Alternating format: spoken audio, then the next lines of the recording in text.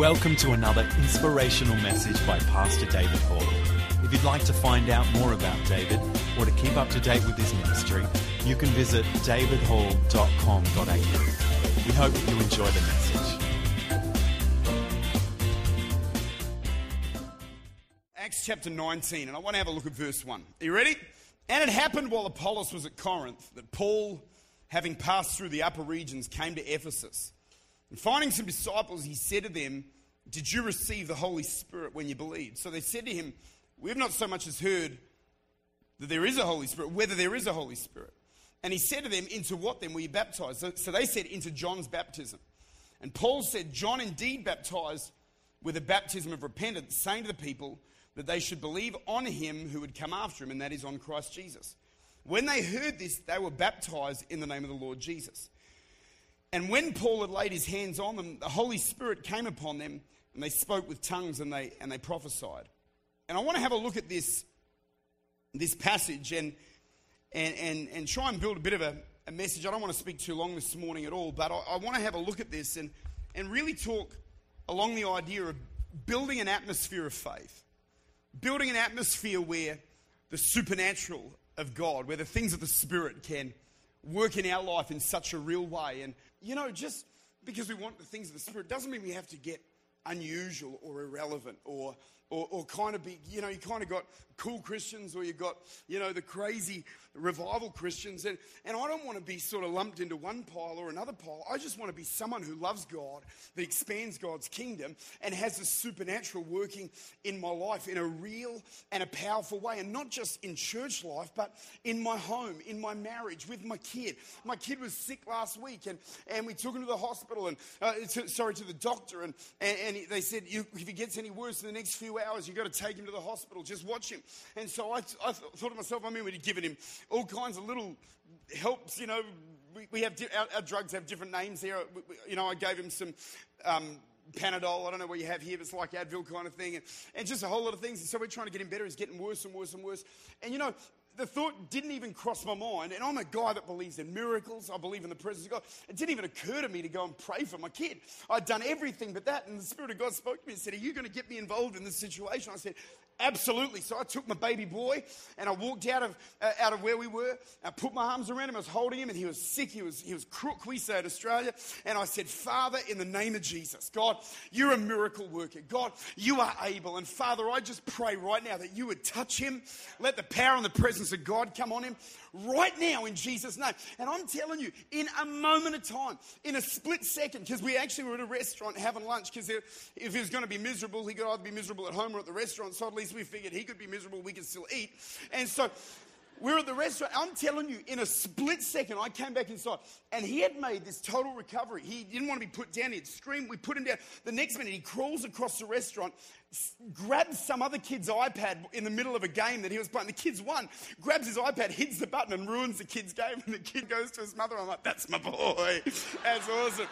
It's a miracle. Bless God." But you know, you look in this passage, and you have got good people who have been baptized.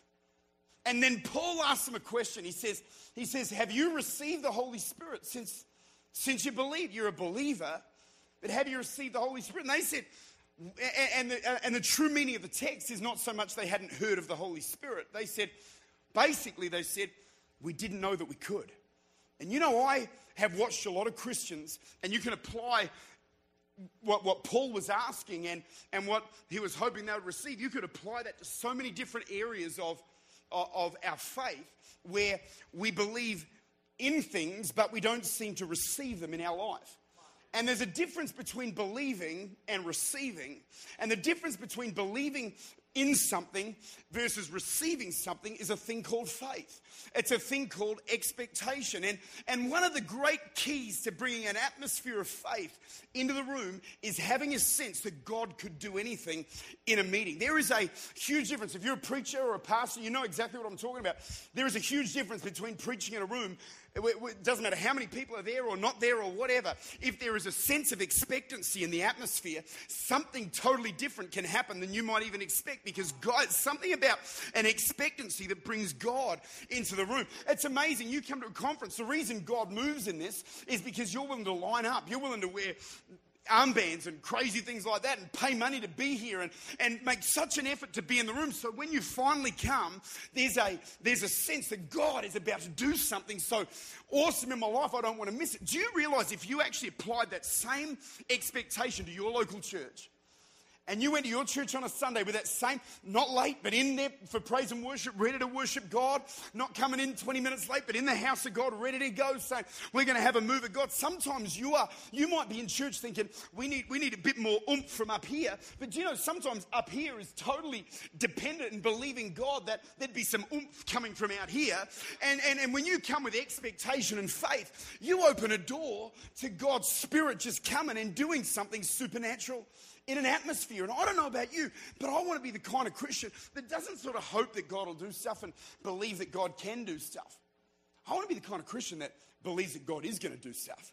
And not just have a hope, but have faith that says, God, I know you're going to do something. I know you're going to grow my church. God, I know people are going to get saved in our ministry. And I know that people are going to get changed by the grace of God. I know that you're going to do something. I know in this meeting that sick people are going to be healed and broken people are going to be put back together. And people that don't have a relationship with Jesus are going to find God and be changed. You know, it's amazing what expectancy does, because when you have expectancy, you start to believe, to quote an old line, you start to believe that anything could happen and that it probably will. And you know, in this room, I have an expectancy today that God's going to touch people. I have an expectancy that God is going to move in this place by His Spirit and change hearts and change lives. And so I want to have a look. I've got 3 little thoughts in this little message. And so for the 2 of you taking notes, I really hope you get something out of this today. There's really 3 areas that I really do believe, and there's definitely more, but there are 3 that I just want to talk about today. 3 areas that I believe can build an atmosphere of faith where God can move and do something powerful by the grace of God. And I want to have a look at them. 3 areas where I really do believe that we can see God do great things that depend on us, that are really things that you and I can do. And the first thing that we can do to create an atmosphere of faith, number 1, is to be receptive. Somebody say receptive. He said, have you received the Holy Spirit since you believe? Have you received? Have you received? You know, the word receive, literally, one of the commentators say that word receive is to violently seize, to lay a hold of with everything you have, to violently seize what God wants to do. He says, have you received the Holy Spirit since you believed? And you know, the minute they knew they could, Paul was able to minister in the presence of God, touch them. Do you know, some of you believe in miracles, but you've never seen one. Some of you believe that God wants to bless you and help you financially or in any area of your life, and you're not seeing that. There's a lot of things that I believe that sometimes we don't see, but we've got to get from being a people who believe in things, that God can do things, to changing our whole faith in God. I'm not saying God might or God could if He's in a good mood, or let me tell you, God doesn't really get in good and bad moods. You know, if He's in a bad mood, He's not going to suddenly smite you because you're asking Him for something. God loves you. He takes pleasure in you. And you know something, He's pleased when you develop faith. And the Bible says, without faith, it's impossible to please God. And when we get to a place where we're people of faith that believe that God wants to do something, He starts doing things that are totally supernatural. And you say, God, I trust you. God, I come expectant. I come knowing that you're going to do something. I come to church totally receptive. I'm receptive to the word. So when a preacher preaches something, if it needs to bring correction in my life, I'll receive it. Because I want to be receptive to what God does. When God talks to me, I want to be receptive. I want to obey. I want to listen to the Spirit of God. You know, some people have, they believe that God can, but they don't believe that He will. There was a man with a sickness, and he comes to Jesus. And he says, basically, he knew Jesus could, but he said, are you willing? And Jesus said, I am willing. You know, the truth is we need to have an understanding that God is not just able. Because if I sit in this room today, how many people believe that God's able to heal or God's able to do anything? You'd all go, of course He's able. But that's not the question I want to ask you today. I want to ask you, do you believe that He's willing? Do you believe it's the will of God to pour out His presence? Do you believe it's the will of God to pour out His Spirit? Some of you think, you know, God can save, my friend. But can I ask you a question? Do you believe it's his will to save your friend? Do you believe it's in the heart of God to get that guy born again, changed, delivered, set free, whatever you want to say? I don't just want to get to a place where I believe God can do things and you sort of sit around hoping so. I want to be so full of faith that by faith we literally grab a hold of the promises of God. You know, somebody said prayer. I don't remember who it was. But they said, prayer is not laying a hold of God's reluctance or appealing to God's reluctance, but it's laying a hold of his willingness. He's a willing God.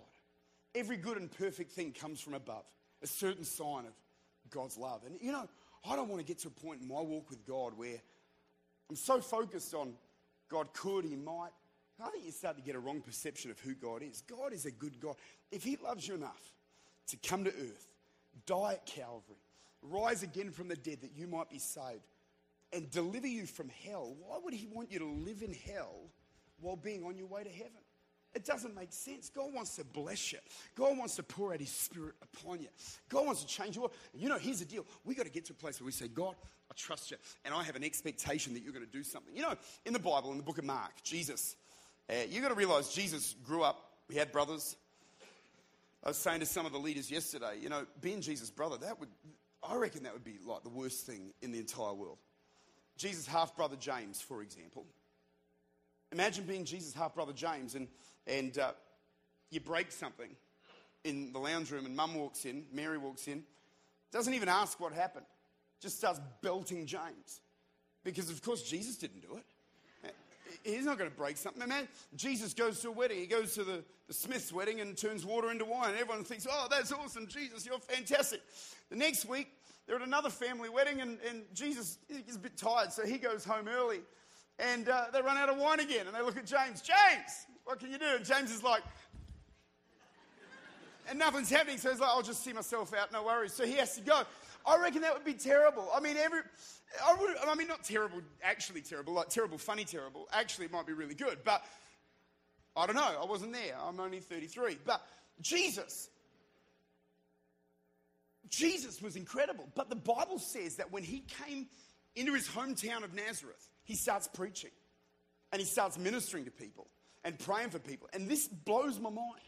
They all start having a fight about who does he think he is? Where did he get these abilities? I mean, where does he get this wisdom from? Who does he think he is? Isn't that Joseph's kid? Isn't that the brother of Bill and Steve and Fred? And they start totally minimizing the presence of God on his life. And as a result, they stepped into a place where they had zero expectation and zero receptivity to who he says he is and what he can do. And this is what the Bible says. This blows my mind. The Bible says that Jesus could not, somebody say could not. I'll get funny in a minute. It's all good. He could not do any major miracles, listen, because of their unbelief. There is something that faith does that is the conduit to get God to do stuff in your life. And when we come into an atmosphere like this, we've got to come and say, God, I expect that you're going to do something. I never want to get to a place where I close up my heart and my spirit to what God wants to do. I want to say this. The Bible tells us when Jesus was baptized in water, the Bible says this. The Bible says that heaven opened. The Bible says that the Holy Spirit fell upon him. Now, I want to just throw this out there. There's nowhere else in the Bible that says the heavens ever closed. I've been to so many prayer meetings where people pray, oh God, open heaven. I feel like God's standing there going, dude, I did that 2,000 years ago. It's not that heaven's closed, it's that you're closed. And there's so many Christians that come close to what the Spirit of God wants to do in their life. And they say, you know, let me give you an example. I was in church one time, this is years ago. And I was in church and I was just a young adult attending church. And I was sitting next to my friend. And as worship's happening, I was just sort of being a bit opinionated, thinking I knew how everything worked. And, you know, I was sort of just having my opinion, it's not that anointed today because apparently I know everything about the anointing in my own little 20-year-old mind at the time. So I'm just giving my synopsis of what's happening in the room and, feeling like, it's about a 5 out of 10. You can laugh, but you sometimes do that. You think, yeah, that message was okay today. It's all right. But, I'm sitting there doing that and just sort of thinking, yeah, there's not much to connect with today. And I remember I turned to my friend and I was about to make some kind of remark along those lines, which is totally wrong. But I went to tell him. And as I looked at him, he's standing right next to me. I mean, I'm there and he's there. I say to him, I've got to say what I was thinking. He's got his hands lifted to heaven. He has tears streaming down his face. The presence of God is coming on him. And something dawned on me at that moment, that it had nothing to do with what was happening on the platform. It was about my receptivity to what God wanted to do. And you know, some of us, you go to church and you're bored in church and you're sick. You think that there's not a touch of God maybe in your church. But when you first went to that church, when you first found Jesus, it was probably the best church you ever went to. The sermons were the best sermons you ever heard. And you know what changed? They didn't change. Somewhere maybe you just got a little ahead of yourself and got to a point where you thought, you know, I've seen enough now, I know enough. You know, that's why I love being around new Christians, because they actually believe the Bible. They believe God wants to heal. They believe that God wants to restore. They believe that God can raise the dead. They believe that God can turn impossible things around. But some of us have been saved a long time. We're like, you know, bless that young man, yes. I never want to get to that point. I want to be like a new Christian who's like, that's the best sermon I ever heard. Wow. For God so loved the world. Whoa! Jesus wept. Flip, did he? Wow. Where you got some lunatic preaching and they're hopeless and you still go, wow, that's awesome. Not true, but it was awesome. No. I never want my response to God to be a response that blocks what he wants to do. Are you hearing what I'm saying? Are you catching this? Or I don't know if I just want this to get in your spirit. I want to be open. God, touch me. Some of you, when you come to the altar, you close. That's fine, but I believe when you come to the altar, you altar. I'll be down at altar call. I mean, I don't care who's preaching, I'll come. I mean, if a giraffe was preaching, as long as they had an anointing, if they had an anointing, I'd let a giraffe lay his hoof on my head. Boom, I'm in. Merry Christmas. Stick that in a Christmas card. It'll be awesome. Second thing, expectation. Second thing. Talk about receptiveness. Second thing is responsiveness. Somebody say responsiveness. I can tell you right now, if you think that your pastor can't preach, if that's what you think, I can give you the cure to fix that in one split second. Be responsive. I can tell you right now, you can be preaching. All you need is some old broad in the back row to yell out, preach it. Suddenly the preacher just gets a little bit better. I remember I was preaching in downtown New Orleans one time. I was preaching in an inner city church. I was the only white person in that room. And man, when they had church, they didn't just sing songs. They wounded those songs. I mean, they abused those songs. And man, they had church. They were pulling out things out of their pocket and praising God. And they've got rhythm. I'm standing there like an awkward Australian trying to tap my leg, and I'm clapping at the wrong times. And they don't just sing a song. Just when they finish a song, someone up the back starts it again. So they're singing like something, I'll fly away, oh glory. And then someone up the back goes, I'll fly away. And then I'm like, where we go on again? This went on and on. So I get up to preach. And I am just preaching bad, Pastor Mike. I'm just doing a hopeless job. It just isn't happening. And so I'm like, God wants to touch you. Jesus loves you. Amen. Da da da da da. And this old lady up the back, I heard her go, help him, Jesus. I was like, thank you, I need help. I'm having a horrible time. And then some other lady goes, That's all it took. That is all it took. I went from struggle street to hallelujah. Touch Street people say, God bless America. I don't know what you say. You touch whoever you like. Let's just have church. So for the next 20 minutes, some guy creeps out and I start talking. I hear, I'm like, that's pretty awesome.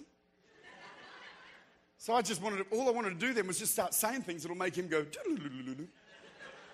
and then shout, yeah. And it was just awesome. Then I went back to Australia, and it was so boring. It was like the happiest day of my life.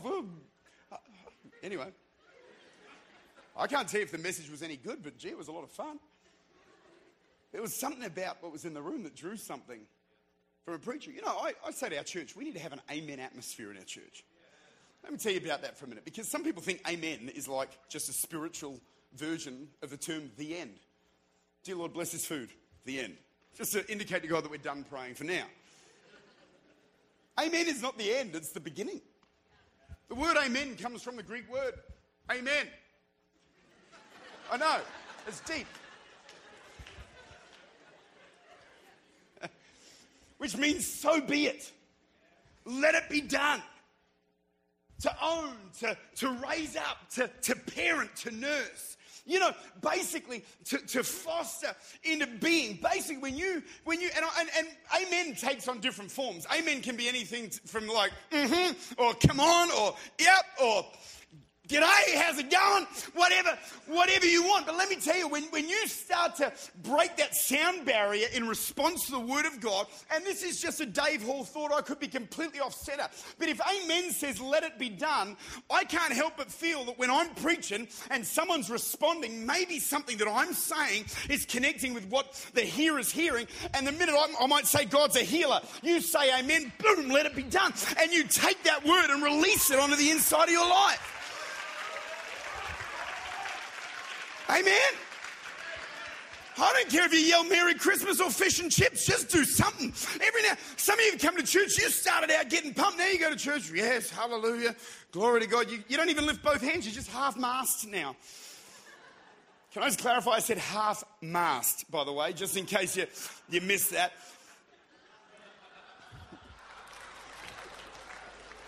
When's the last time you shouted in church? I mean, when's the last time you got excited? When's the last time you cracked a smile? I mean, when's the last time your preacher was preaching and he said something that was revelation from God, that he waited on God to bring, and you sit there like, you're playing on your iPhone, you're playing Angry Birds, and forget Angry Birds, just shout sometimes, man. Just go, come on, preacher, come on. You're doing good. Boom, that blesses my life. I tell you, I love preachers. When preachers are preaching, I want to be a shouter, man. I want to say, let it be done. God, let it happen. If they talk about the blessing of God, amen, let it be done. I need it in my home. I'll lay hands on myself. I'll catch myself if I have to, you know. Boom, Jesus.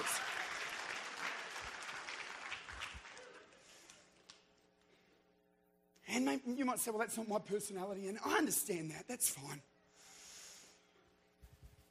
I mean, I was in Chicago a little while ago, and I went and watched the Bulls and the Celtics play. I mean, the score was like level for the majority of the game. The last minute in that game, the Bulls got ahead by like maybe 4 points or whatever. Man, it became a revival meeting in there, bro. I mean, it was unbelievable. They were going mental. You had people that were very, fat people. And the next minute, their shirts are off and they've got a Chicago Bull covering this. I guarantee you that's not their personality. I mean, you know, it's amazing. I don't understand how Christians can be like radical in one environment. They come into church and suddenly we get very serious. Why can't we enjoy and bring a shout into the house of God and say, God, you're able, and give God praise and get excited and get involved and come on, Jesus. Hashtag hallelujah.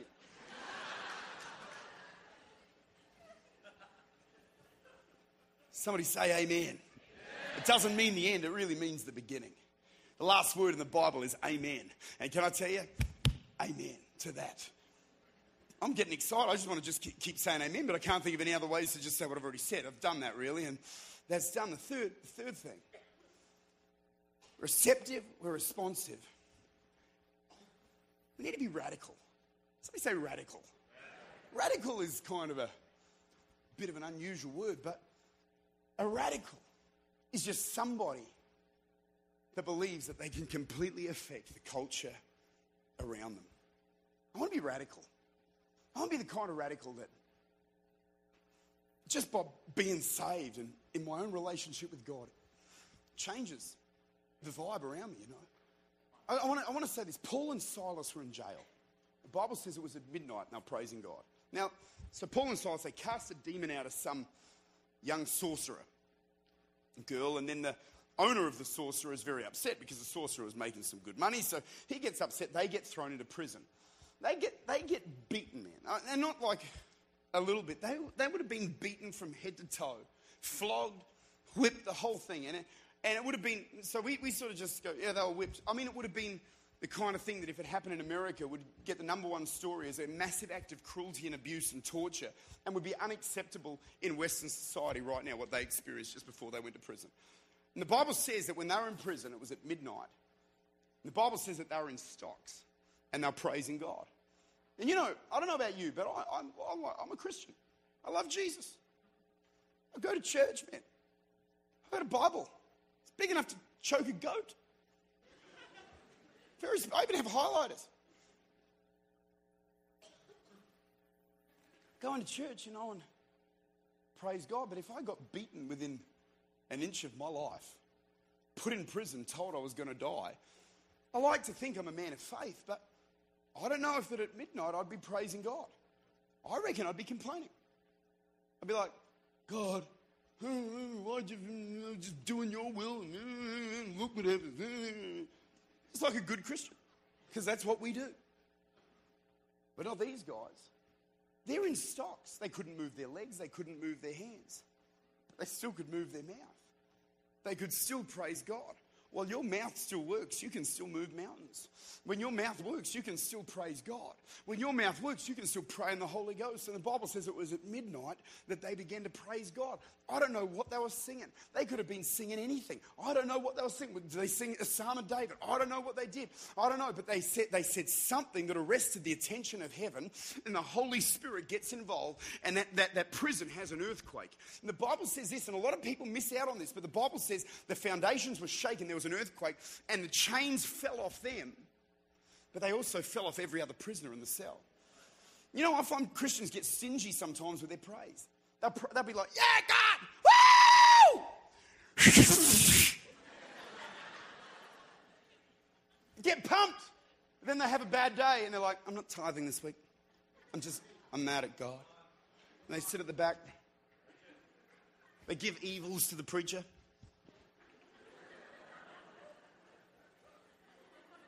The preacher doesn't notice, so they move just to try.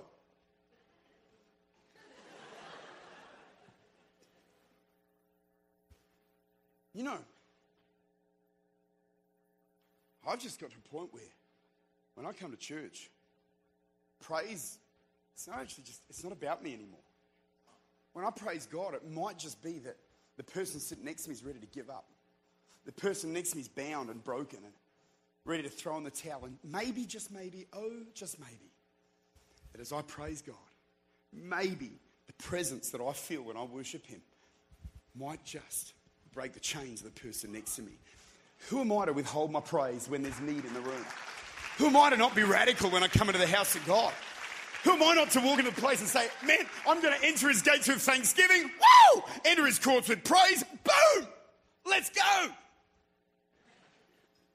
I'm talking about being radical where you live to serve Him. You live to change the culture around you.